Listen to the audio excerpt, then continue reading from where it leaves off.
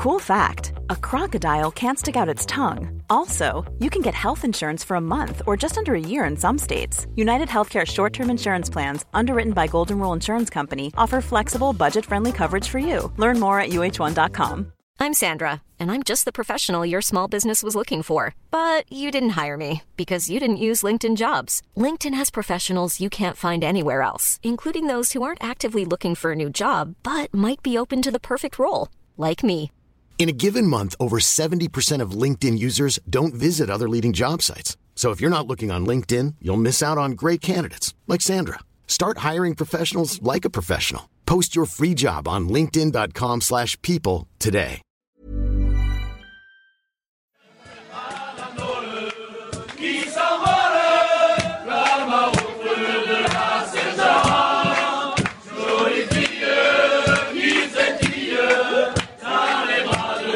Welcome back to the French Rugby Podcast with me, Tim Groves, ex-Scotland international and adopted Frenchman, Johnny BT. And just feel like we're having a bit of a laugh here because last week you joked... Because he's massive as well.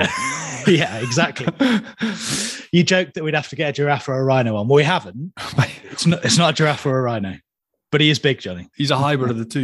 He's as big as the other guests that we've had. No, looking forward to having him on. He was absolutely ridiculously good at the weekend. And yeah, as you said, another freakishly big human being. So looking forward to meeting him in a second. We'll bring him in shortly. But you were all over the first legs of the Champions Cup round of 16 for BT Sport at the weekend. And we can take listeners behind the curtain a little bit because you really went above and beyond the Call of Duty, didn't you, at the weekend? We're not talking about this, are we? Horrendous. All I was talking about was you driving Jill Douglas around the country. I don't know what you're talking about, Johnny. And trying to find her bottles of wine in different garages on the way. No, we couldn't find any.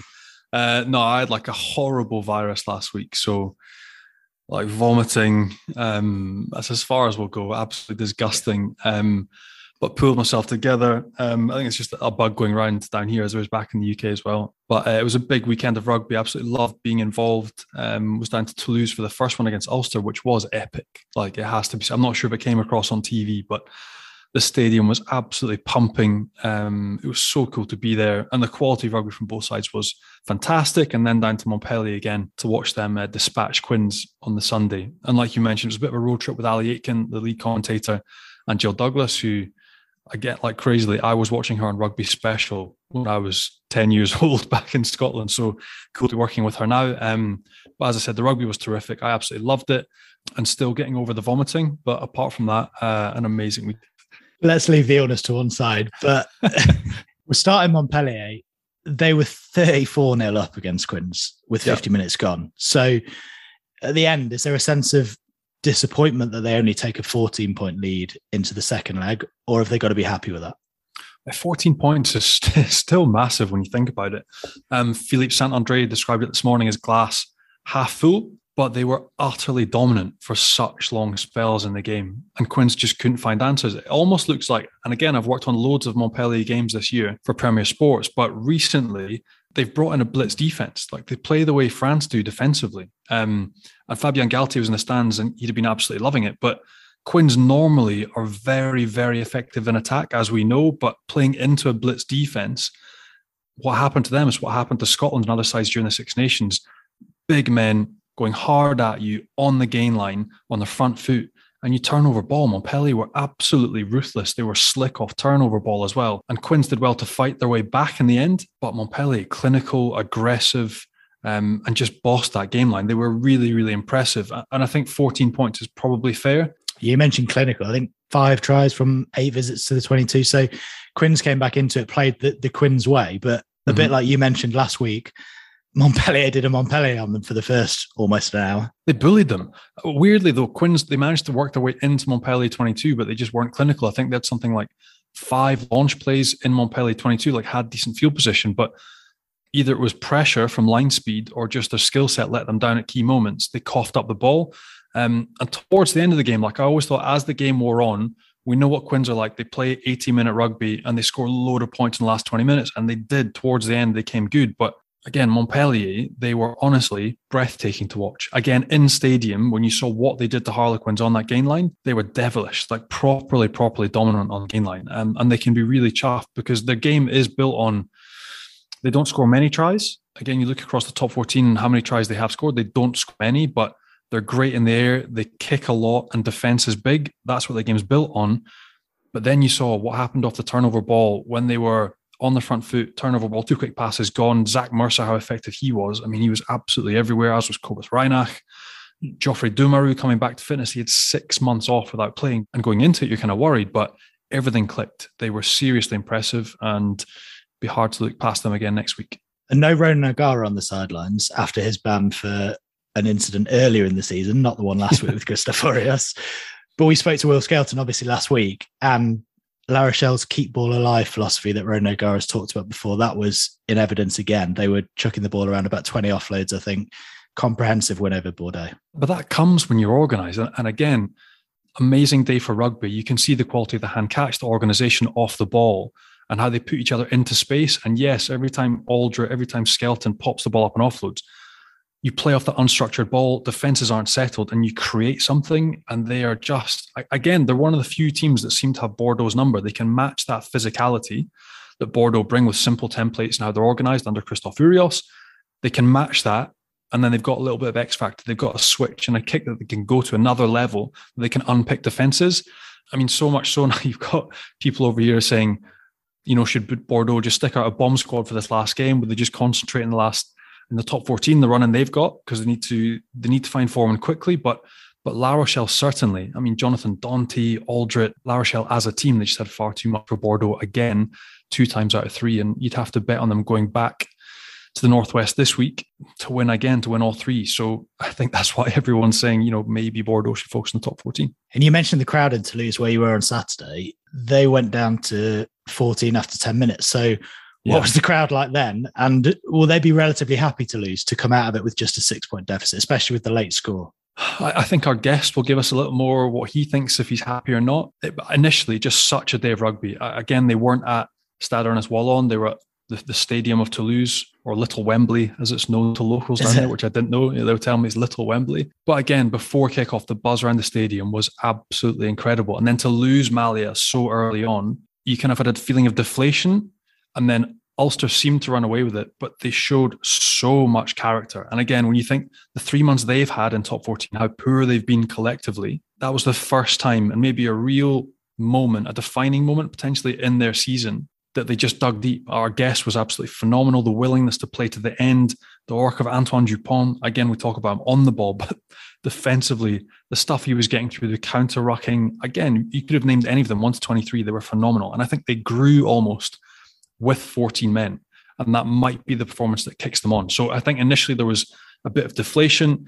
They were crying foul because they thought there was a bit of offside for one of the intercept tries, which didn't go down particularly well with the crowd. But I think with them going over last minute and getting that try to narrow the gap with Ntamak, they'll be a little bit happier. They probably feel they would have won the game if they kept 50 men on the pitch and they would have clicked together as a 15 or 23. But I think being down to 14 and having to dig deep, which we haven't seen them do for the past 2-3 months, they've maybe found a little something collectively that will keep them in good stead for next week, but also for the next 2-3 months of the season. If you're looking for plump lips that last, you need to know about Juvederm lip fillers. With Juvederm Volbella XC and Juvederm Ultra XC, your lip look, whether it's subtle or bold, can last up to 1 full year with optimal treatment and no additional maintenance. Find a licensed specialist and see if it's right for you at Juvederm.com today. That's JUVEDERM.com. Add fullness to lips in adults over 21 with Juvederm Volbella XC or Juvederm Ultra XC. Do not use if you have severe allergies or a history of severe allergic reactions, or if you're allergic to lidocaine or the proteins used in Juvederm. Tell your doctor if you have a history of scarring or taking medicines that decrease the body's immune response or that can prolong bleeding. Common side effects include injection site redness, swelling, pain, tenderness, firmness, lumps, bumps, bruising, discoloration, or itching. As with all fillers, there's a rare risk of unintentional injection into a blood vessel, which can cause vision abnormalities, blindness, stroke, temporary scabs, or scarring. For full, important safety information, visit Juvederm.com. I'm Sandra, and I'm just the professional your small business was looking for. But you didn't hire me because you didn't use LinkedIn Jobs. LinkedIn has professionals you can't find anywhere else, including those who aren't actively looking for a new job, but might be open to the perfect role, like me. In a given month, over 70% of LinkedIn users don't visit other leading job sites. So if you're not looking on LinkedIn, you'll miss out on great candidates like Sandra. Start hiring professionals like a professional. Post your free job on linkedin.com/people today. Ryan Reynolds here from Mint Mobile. With the price of just about everything going up during inflation, we thought we'd bring our prices down. So to help us, we brought in a reverse auctioneer, which is apparently a thing. Mint Mobile Unlimited Premium Wireless. How to get 30, 30, bit to get 30, bit to get 20, 20, 20, bit to get 20, 20, bit to get 15, 15, 15, 15, just $15 a month? Sold! Give it a try at mintmobile.com/switch. $45 up front for 3 months plus taxes and fees. Promo rate for new customers for limited time. Unlimited more than 40 gigabytes per month. Slows full terms at mintmobile.com. When you're ready to pop the question, the last thing you want to do is second-guess the ring. At BlueNile.com, you can design a one-of-a-kind ring with the ease and convenience of shopping online. Choose your diamond and setting. When you find the one, you'll get it delivered right to your door. Go to BlueNile.com and use promo code LISTEN to get $50 off your purchase of $500 or more. That's code LISTEN at BlueNile.com for $50 off your purchase. BlueNile.com, code LISTEN. Well, things may not quite have gone to plan for Toulouse at home to Ulster, but the tie is far from over. And we can have a chat now with one of their try scorers from the first leg, Toulouse's Australian second row, Manny Miafu joins us. How you doing? Yeah, I'm good. It's nice to be on the podcast. Just finished listening to the Big Willie's one, so it's good to be on. We've taken it up a notch this week. Are you bigger than Big Will? No, I think Will's a bit bigger than me. I heard, and he said it's between 145 and 150, and I'm about 140. Oh, lightweight. You ruined our intro as well. We billed you as even bigger. Played bigger at the weekend. I appreciate that. It was a big game for the boys, and Ulster gave it to us. So we're just hoping to get it over them this weekend. Take us right back to the opening 10-15 minutes, because it didn't all quite go to plan at the start. So what were you thinking when Malia took out Ben Moxham in there and he got sent off? Give us your honest, what were you thinking? Yeah, well, that wasn't really on the plan of things to do during our first final. But I think, he made the decision to do what he did, and it was an accident. And I think, for us playing with 14 men for the next 70 minutes wasn't ideal. But, that's rugby, and I think the boys did well to hang in there for as much as we could. And we were ahead for quite a long time, but Ulster got in front, and, we didn't get the result we wanted. I'm going to be honest, whenever that happens, I think we are going to be absolutely fucked.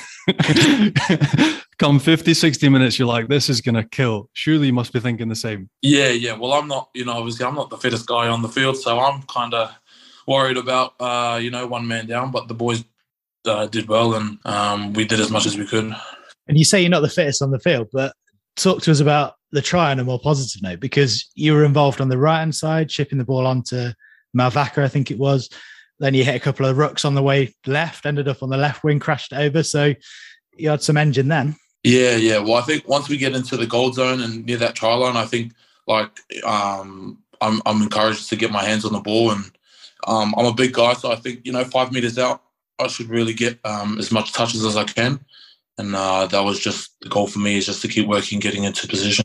What did Ugo, Mola, and the coaches say after the game? Weirdly, were they quite happy with a 6-point deficit given the context, or were they disappointed? No, I think surprisingly, a lot of the boys were gutted about the result, and even at the end there, Ulster had a bit of a scare on the 80th minute, and so I think there were definitely a lot of positives to take away from that game.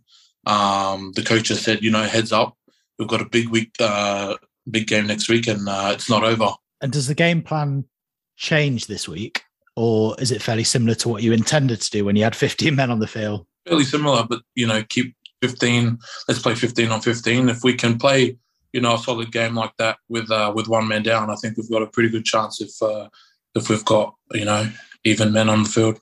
Johnny mentioned Ugo.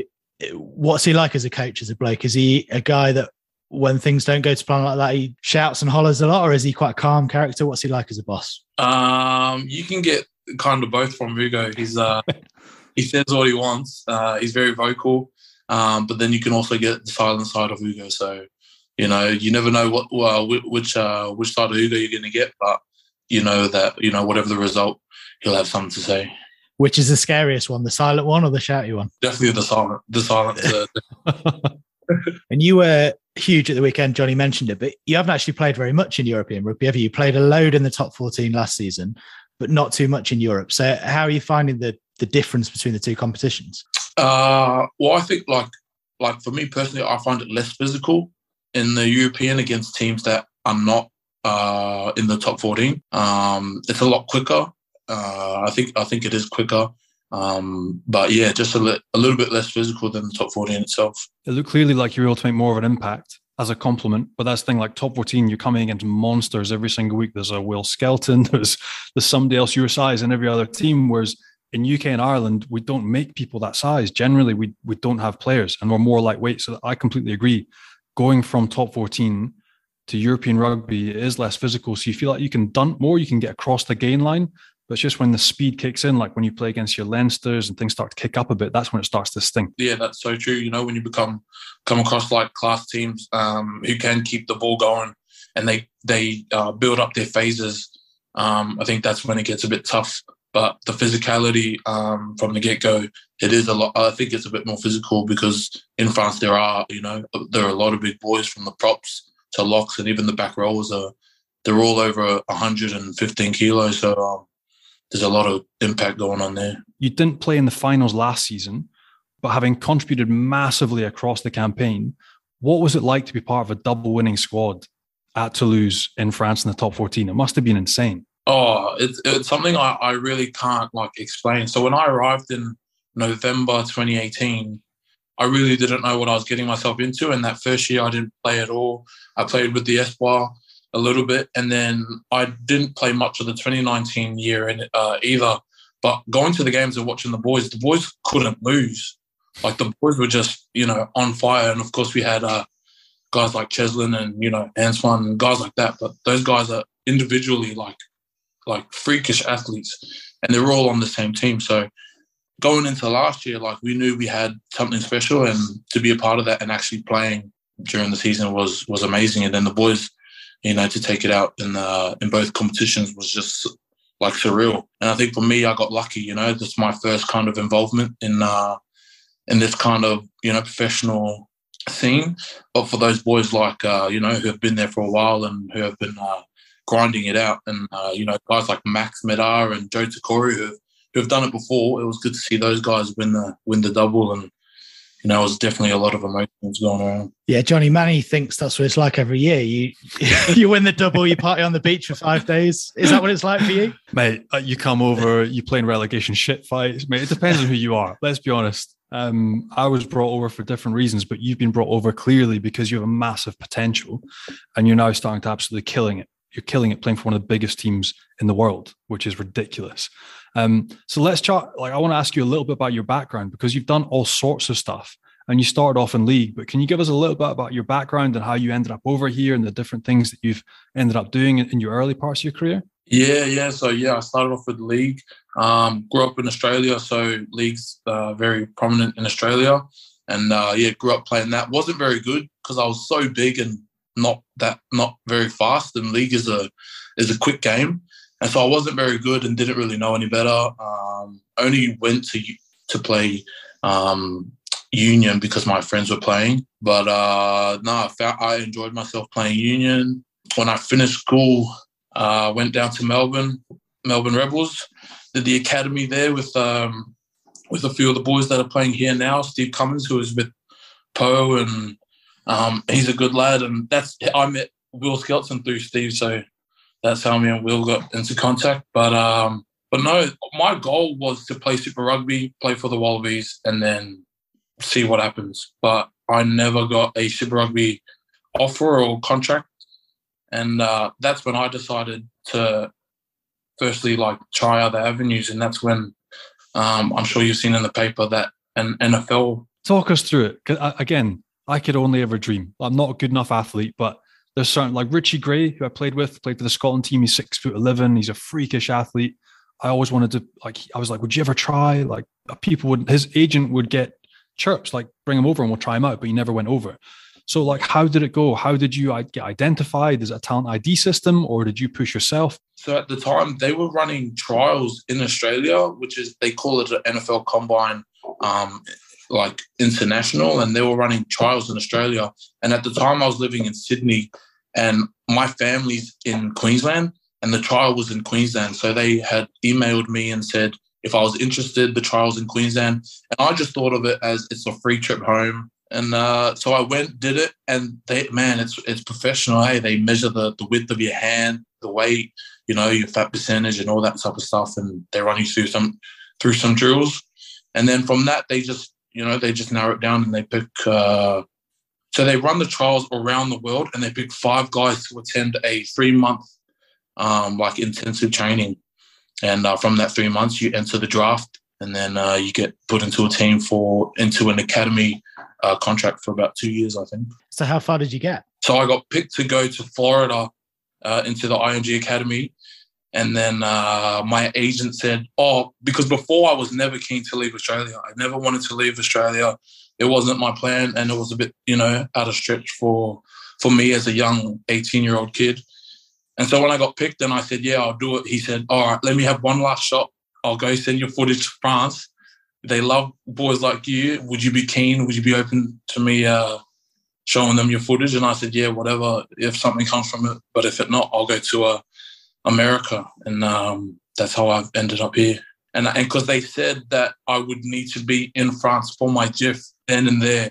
I left about a week later making my decision. So I dropped the American thing and came over here. Before we get on to Toulouse and GIF, I want to ask you, what position were you aiming to play in NFL? They said something like the defensive line or something, like somewhere in that, in that line, protecting or attacking the quarterback. I wasn't too sure about. Yes, mate. It's the highest paid. It's the highest paid position. I love the idea because I went in and I weighed in at 150, and they said, we want you heavier. So you'll be gymming 3 days a day. We want you around 160 pure muscle. And I was like, I can live this lifestyle. Well, not only that, you may have won the double with Toulouse, but do you know how much money they earn in the NFL? Yeah. They said rookie contracts are start from about $1 million or 1.5 or something like that. But, it was real cutthroat, and they were saying I needed and rugby was still definitely a passion and dream of mine. The only reason I had gone down the NFL road was because I had no offers, and for me, rugby was over. So when, Toulouse and a few other clubs stepped in, there was still a passion and a drive to make it in rugby. So it wasn't too much of a tough decision to, choose rugby. And you mentioned your agent sort of put your name out there and Toulouse got back to him, but how did that work? Who at Toulouse sort of saw it? How did the approach come? Well, I think there were a couple clubs, and I think I'm not too sure how that went down, but it was between my agent and one of the recruit guys at Toulouse, and I think they were just keen to get me over, get my GIF done, and then see where it would take me. Euros are valued more. It's more highly than the dollar anyway. Plus, you're GIF, you're awesome, you're young, you're a tight headlock. Mate, you're going to be killing it. Next contract is going to be huge, so I wouldn't worry too much. Johnny, I'm not even sure Toto Dupont's on $1 million a year, is he? With GQ involvements and yellow dressing gowns, Manny will be in them before you know it, mate. He's going to be killing it. I'll be keen. But so, you've gone from potentially to the USA, NFL's now on the back burner, you've come over to France. Give us a little bit of a taste. You came over, you're only 20, you go into the Centre de Formation, which is the academy in France. How was that? You come in, you're 20, you don't speak a word of the language, you chucked in the deep end with the young French boys. How did you get on? I found it really hard. Hey, off-field rugby was easier than the on-field, because I had guys like Jerome Kano was there, and he's my dad's favourite rugby player. So that was one of the reasons I went to Toulouse in the first place, because Jerome gave me a call and my dad said, yep, Toulouse is the one. Toulouse is the... I've got guys like Jerome, Joe Takuri, Charlie Famulina. So a lot of the boys that are in the, in that island culture that were looking after a lot of us young boys that were coming over and, doing that sort of thing.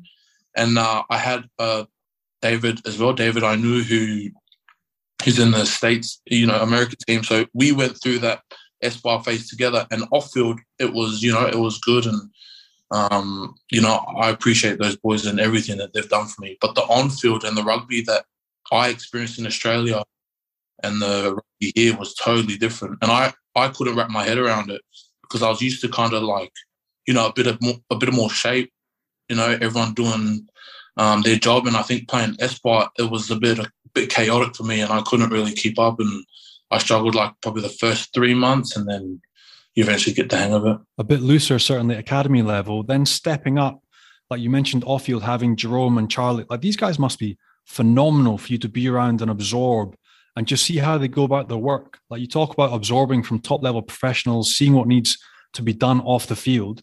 I mean, that must have been incredible to have them to look up to and look after you. And then secondly, how has the change of rugby been when your involvement in the top team, in the top 15, in the pro level, in terms of that structure, what you maybe lacked or what you experienced in back home? Did you find that the step up with the top level coaching staff? Yeah, definitely. I think like when you step into that professional environment, the players are more professional, the coaches are more professional. But yeah, like I said, like you've got world-class players within the team.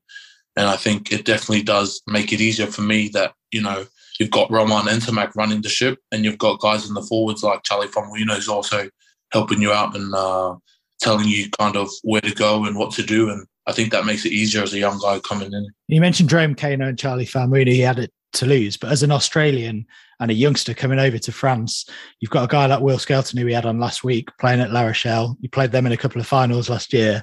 Did you know him before? Did you speak to him? Have you got to know him since? Not real. I think we've only gotten a bit closer now that we're both here in France, but I first met Will on a night out with Steve Cummins. The Rebels played the Waratahs and I think Will stayed down in Melbourne for a night. And so I met him there and I'm asking him, how do you keep the weight down? How do you, with all the struggles? And he was real nice about it. Never met me in his life, a little 18-year-old kid. He gives me his number and the next day he sends me, some meal plans and stuff that he follows on how he keeps his weight down. So I respect him a lot. And I look up to him because he's another, one of those, big number fives. And he had an awesome year last year. So, and he's playing awesome now. So he's definitely someone I look up to. And we've gotten close now that we're here and he messages me from time to time saying that I'm doing well. And I really appreciate that, yeah. After speaking to him last week, I think part one of his advice for keeping the weight off, no business class flights, Johnny. Mate, fill your boots. If you go back home to Aussie, go cattle class because if you're in business class, you're going to be stacking it back on. Mate, another thing, at the weekend, like, again, we were commentating the game for BT and it said at the bottom, it said Toulouse's pack weighed over 1,000 kgs, which I've never seen before. And I don't know if it's real or if it's true, but we looked at it and we're like, that can't be. Or maybe it is. Like, you look at the size of the boys, you're like, maybe. So what's the secret? Is it Côte de Boeuf at training every day? Or are you eating at Brennan Snug? You're eating at Big Trev's place during the week for free? Or how you got such a massive pack that can still function? Oh, it's all the above. It's, we're a tight group. The forwards, the front row themselves have lunches like every fortnight and they're eating, Côte de Boeuf, foie gras and all that type of stuff. So, but we do have a lot of big boys. And you had Thibaut Flamand as well, who's a tall guy, and he wasn't number 6. So, I saw it as well when I was watching the game back, and I was like, oh, we're over 1,000. We were talking about NFL before because you nearly went over there and the money and stuff. Tell me it's like it is in the NFL where the quarterback pays for his offensive line to eat. Does Antoine Dupont pay the bill for your lunch? So when they won the Grand Slam, they took us to a restaurant and they shouted us there, which was nice, but I'm sure there's a lot more where that's coming from. And Johnny mentioned the size of the pack. Just because we did have Will on last week and we're talking to you playing the same position we've discussed, a little bit smaller apparently, but in the same ballpark. Have you got size 19 feet or what? No. So all about that too. And I was like, I'm sure we're around the same.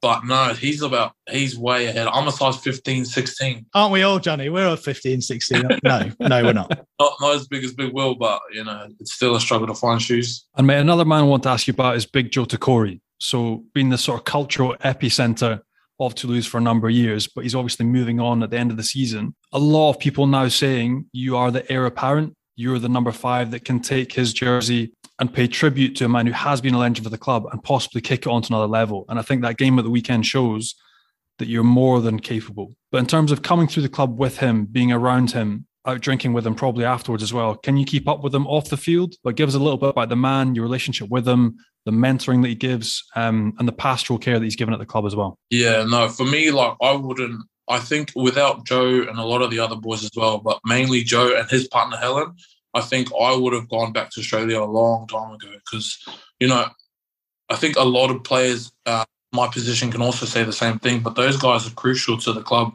not only on the field, but mostly off of it. The boys, are very drawn to Joe and, he's very welcoming and, a guy like that, of that stature and of that status, he's a very humble guy as well.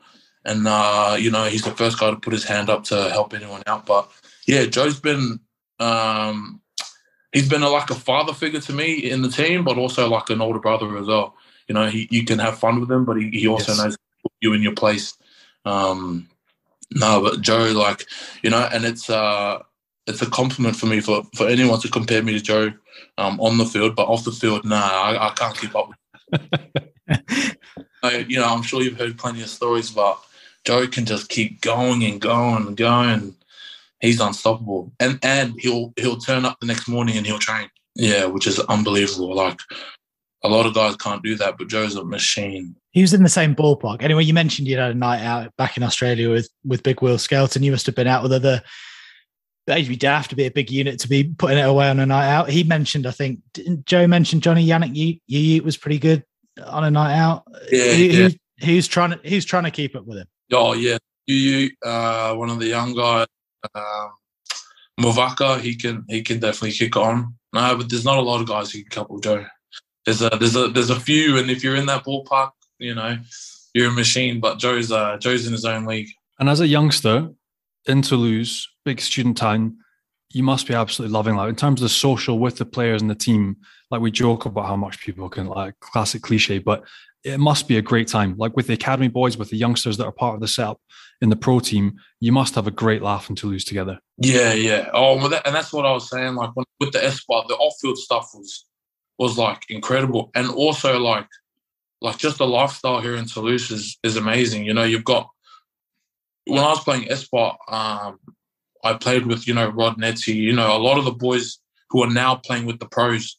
So just seeing those boys play the Espoir and make their way up to the pros, it's good to see. But the boys are enjoying themselves and they're showing their skill on the field as well. Johnny mentioned that culture and lifestyle and off-field activities. You mentioned the Grand Slam winners came back and bought you dinner and stuff, but some of them, the likes of Roman Entamack are the same age as you. So talk to us about what they like, the characters, him and Antoine Dupont, Cyril Bay, who are the big characters and are they very down to earth and very grounded? Yeah. Those boys are real. Antoine's a real reserved guy. Toto, keeps to himself and, he's got his childhood friends, but, we're all a real tight-knit group. And that's something that Joe's really brought into the team is whether we're a foreigner or a Frenchie, this is one team and we're a family. And that's really been built, over the years and not before I even arrived. So Roman's not, he's not a big, loud person either, but he shows and he speaks through his actions on the field. Sissou's a character. Cyril Bay, he's a character. So he's funny. Jules Marchand is a funny dude. They like to joke around off the field. But when it's time to play, those boys really do show up. So they definitely do lead from the front. And you said something I want to pick up on, mate. You said foreigner or Frenchie. What do you feel like? Do you have international aspirations? You mentioned growing up, you desperate to play Super Rugby and play for the Wallabies. Is it still something that'd be on your radar? Would you want to make a step up and play international for the Wallabies? Would you think about playing for France? Where would your head be with all that type of stuff? Oh, and I've spoken to the boys about this a lot, but I want to play for France, hey. France is definitely on my radar. And there's been a little bit of discussion around it. And I'm working towards getting my passport. But, that's definitely, I want to play on, top level. And, for me, I've been here now for over 3 years. So I would definitely love to play for France. And if that came up, I would definitely say yes to that, or I would definitely be putting my hand up for that. But until then, I want to, play some good rugby for Toulouse and then see what comes from it. And you said there'd been a little bit of talk. Like, have you had conversations with the staff, or has it been something internal at Toulouse that they've asked what you want to do, or word with Fabien Galthié or Sean Edwards? So William Servat used to be one of my first year here. He was the forwards coach. So we have constant conversations about that type of stuff, and he gives me tips about, keeping my weight down and, continuing to play the way I've been playing and stuff like that.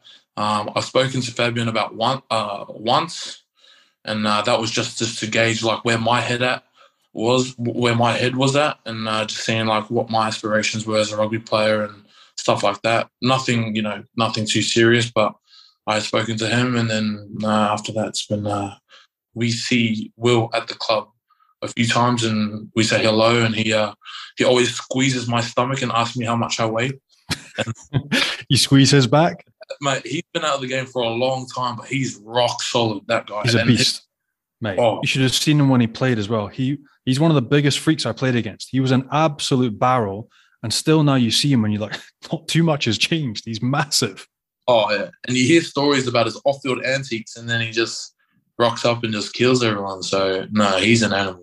And he's a good guy as well. So it's good to have him around the club as well. And you mentioned the passport there as well. France obviously is home now, and hopefully it will be for a good number of years to come. We hope you get international recognition. We've had loads of guys on the show who are sort of weighing up whether to go for that French citizenship.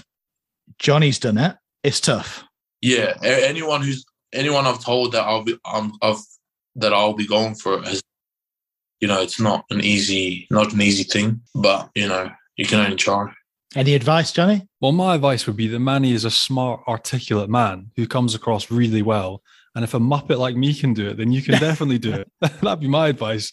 Positivity, mate. That's it. They give you like a handbook. There's lots of things to learn. You go and have the meeting. You basically just flirt a little bit with, hope you get a nice girl, and then they give you a green tick. No, mate, I reckon it'd be awesome. It'd be awesome for you as well. I don't know when you could qualify. There's obviously a summer tour to Japan this year. There's 2 tests out there. It'd be an amazing testing ground to test out kids that have been doing some extremely positive performances in the top 14 from the youngsters. And obviously the Grand Slam boys are going to get a rest. So it could be the perfect time to test the next generation, which you are now part of. Mate, looking ahead this weekend, do you feel that if you start this weekend as you finished in Toulouse, you can go over to Ulster and bash them in Belfast? Yeah. I think like we finished training today on a real positive note, and everyone's pretty positive going into this week.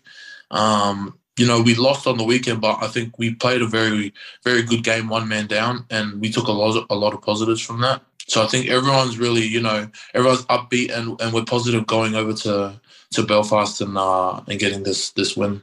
And are you staying overnight in Belfast as well? Because Johnny will know it well, but if Big Joe's come in and Yannick, Belfast won't know what it is. It's a good night, Johnny. It's a very good night, mate. You'll have a great time. Yeah, no, I think they've done this on purpose. So we stay the night before, but then after the game we come straight back. So that's that Ugo Moller is a smart man, a quiet man, but a smart man. Mate, my best ever trip in Ireland, we went over to play in Leinster, and then the game was snowed off. So they cancelled it. And we were like, well, we're here anyway. We'll go to Crystals. So we just went out in Dublin, had a full day drinking in the snow in Dublin, and ended up in town because they couldn't change the flight. So it might still happen. You never know. There might be snow in Belfast this weekend and you have an epic weekend. I wanted to ask you as well, Manny, before you go, it's obviously been quite tough. We didn't really touch on this, but quite tough during the Six Nations period when all internationals were away. It was that period where you had 6 straight losses, guys like yourself rolling up sleeves, trying to dig it out and get it back on a positive track. How difficult a period was that in the club? It looked like the boys had lost a little bit of confidence.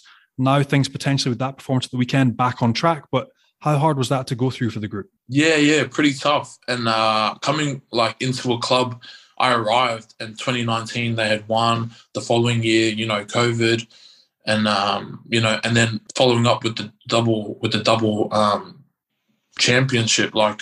It's a historically very successful club. So just going through those consecutive losses and winning one and then going back to a loss was real tough on not only the players but the coaching staff and the supporters as well, and the whole club as a whole. So I think to have those boys back was definitely a good thing for us.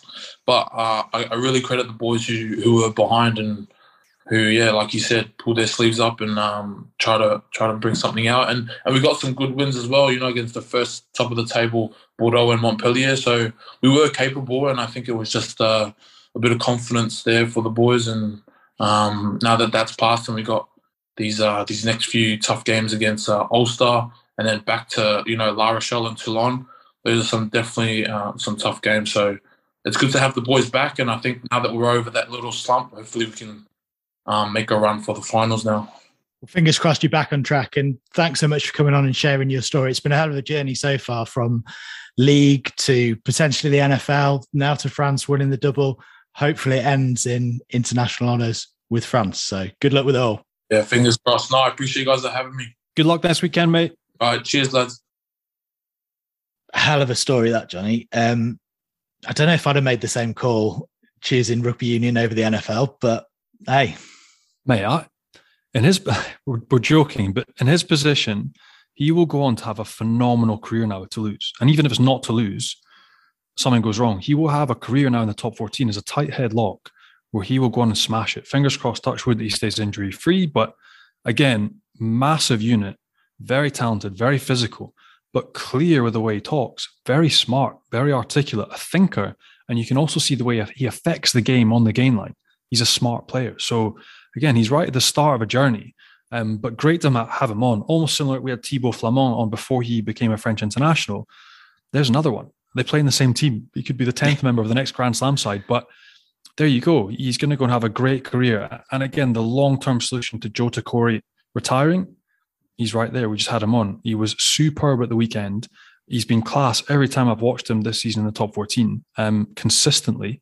And I've absolutely no qualms at all about the fact he's going to go on to be a top player. And fascinating that he grew up wanting to be a Wallaby. Now he couldn't have been clearer. He really wants to be a French international. And people in Australian rugby must be looking at him now and thinking, he would be great to have on board. So another one that's kind of slipped the net, I guess, and French rugby are clearly looking at him. But it's different styles as well. So you're coming through the Australian system, you're looking at Super Rugby. Would he be fit to play Super Rugby age 17, 18? Maybe not. They might think he maybe didn't have, with Will Skelton, that was his slight as well. Everyone targeted and said he wouldn't be right for Super Rugby and he wouldn't be right for international rugby. But again, top 14 clubs, what they do is they look for people with a point of difference. And that's what this guy has. That's what Manny has. He has a point of difference. He can demolish a gain line. He can get you over one. He's carrying boy backward. He can compete for ball. He affects every single maul he's involved in. Again, the sort of dirty stuff that we don't want to talk about.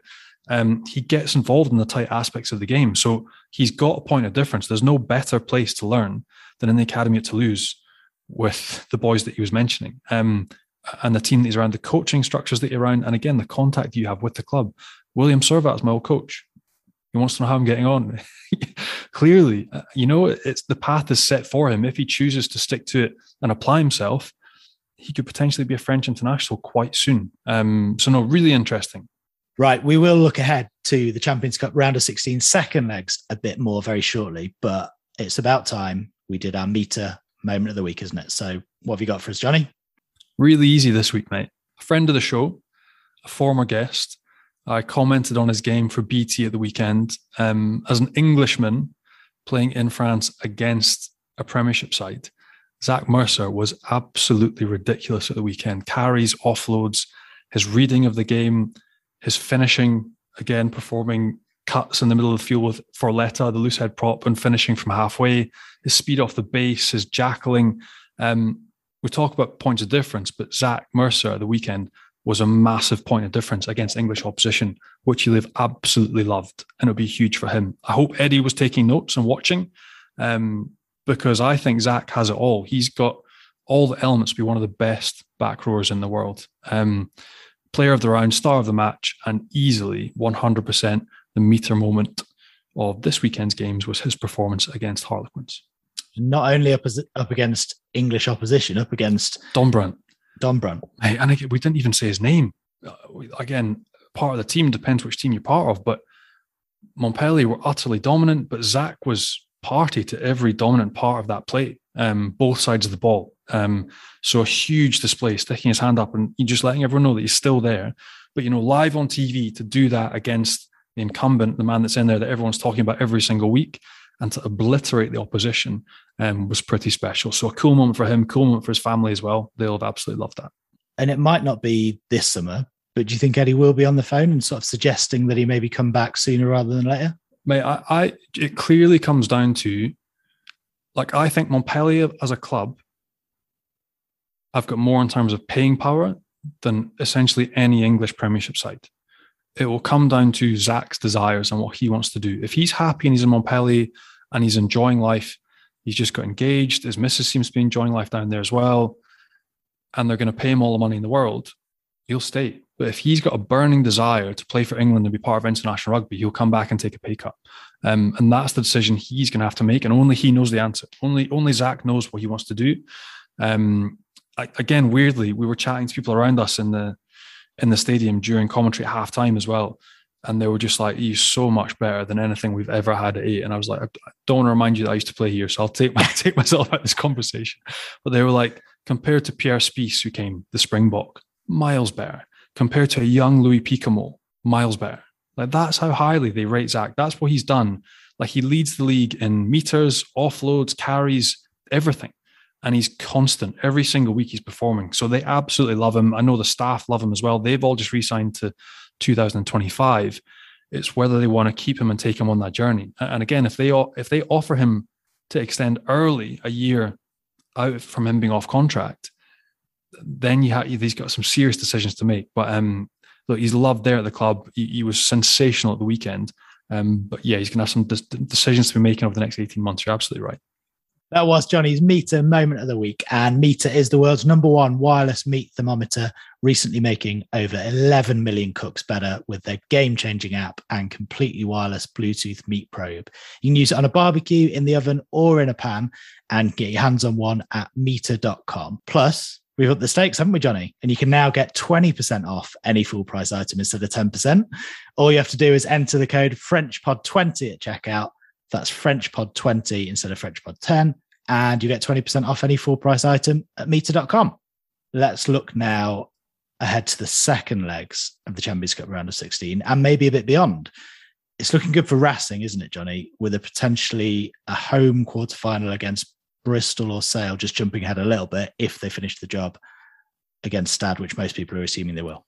It looks comfortable. It's a wee bit sad for Stade Francais being their closest rivals or their nearest and dearest rivals, but Racing are looking really comfortable back at the arena. They've got Stade's number, and it just looks too easy. An easy home win for Racing, I would say, this weekend. But I think we'd all like to see Stade Francais compete a little bit harder, make it a little bit closer. Again, for their end of season, they're not really competing for anything now, but again, for a little bit of respect and a bit of what they want to do next year. They've got people retiring as well. You always want to finish on a good note, but for Racing, yeah, comfortably going through, easy win this weekend back at home.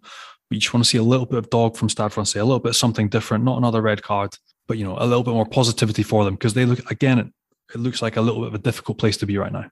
You mentioned the red card. Tolu Latu, 11-week ban for him, 2 red cards, 6 yellow cards this season, which we must be getting on for a record, probably not quite there yet. As well as that, Hans-Peter Wild has come out backing Gonzalo Quesada, but talking very openly in the public about a lack of leaders, potentially the coaching setup as a whole. So what do you make of the whole situation at Stade at the moment? Mate, you're missing the key part is how he talked about Latu, which was disgraceful, outing him as having an alcohol problem in the press, essentially calling him an alcoholic in national press, which is disgraceful. And there are certain sort of standards and values and things that we talk about in rugby, and a lot gets dealt with in-house. I don't know if that's true or false, but I know that every director of rugby, every president or most presidents or people at the head of any type of organization should not be doing that to any type of employee or any type of player that's under their control in a public domain. It's embarrassing. And I feel really bad for him and his family back home. Obviously, he's a long way from home. And to read that, or if that travels, it's incredibly concerning for his family. So if there is issue, firstly, I hope that he's okay and I hope that he's getting the help that he needs. But I do not think that anybody in any position of power should be saying that type of thing in the public about their staff. I think it's a disgrace. Yeah, you hope the right support is given to him and he's surrounded by the right people. But if that is coming out in the public domain, it doesn't say a lot for the culture and the environment of the club at the moment, does it? But he's not there. This is the thing, Steve. This is a guy that doesn't spend any time day to day in the club. I don't know what conversations are had with Quesada, who by all accounts is a superb bloke, a great man. Everyone loves working with him, loves working for him.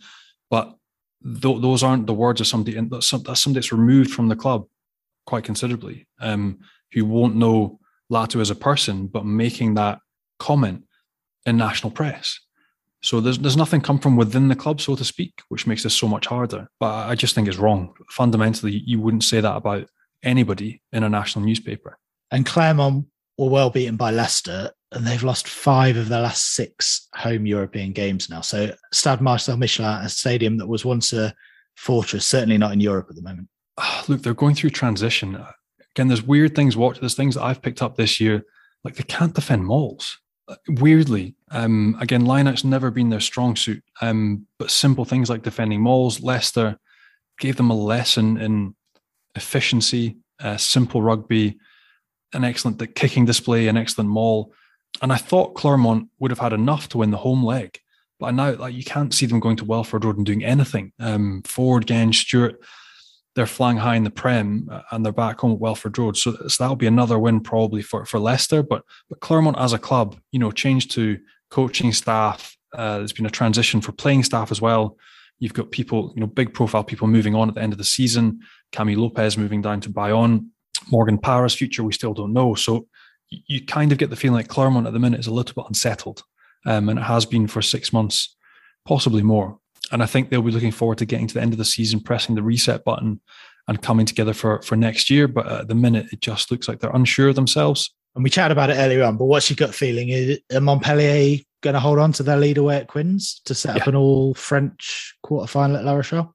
I think Quins will be better at the Stoop, but Montpellier looked incredibly comfortable for the first 40 minutes before they started making changes and taking Reinach and Zach Mercer and everybody off. And I think that overturning 2 scores at the Stoop will be very hard for Quins, although they can be excellent. But the way that Montpellier were able to contain them for long periods, and defensively, how dominant they were at the weekend. I think if they set their stall out and they defend in the same manner with the same enthusiasm, they possibly get the chance to go and win away from home this weekend as well, with their first string. No, I think that could be another win for Montpellier, but I think certainly they'll have enough to go through to the next round and make it an all-French affair.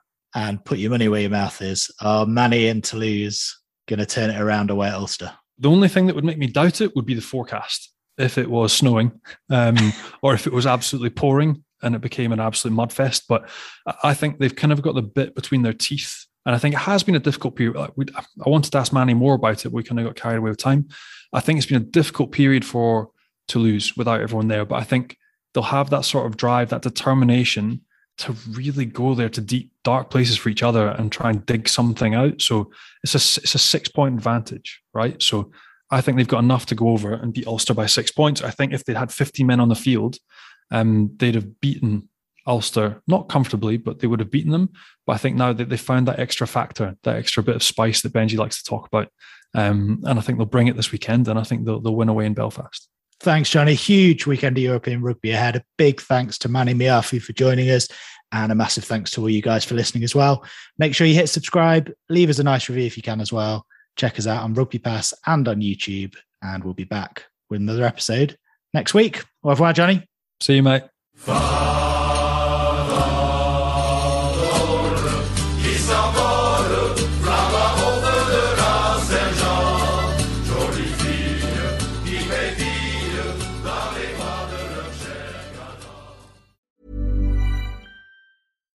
When you make decisions for your company, you look for the no-brainers. And if you have a lot of mailing to do, Stamps.com is the ultimate no-brainer. It streamlines your processes to make your business more efficient, which makes you less busy. Mail checks, invoices, legal documents, and everything you need to keep your business running with Stamps.com.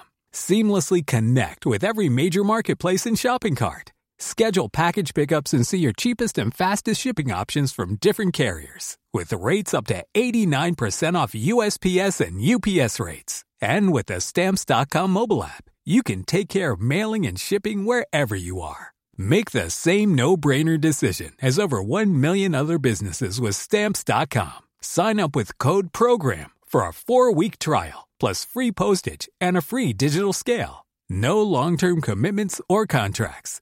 That's Stamps.com. Code PROGRAM.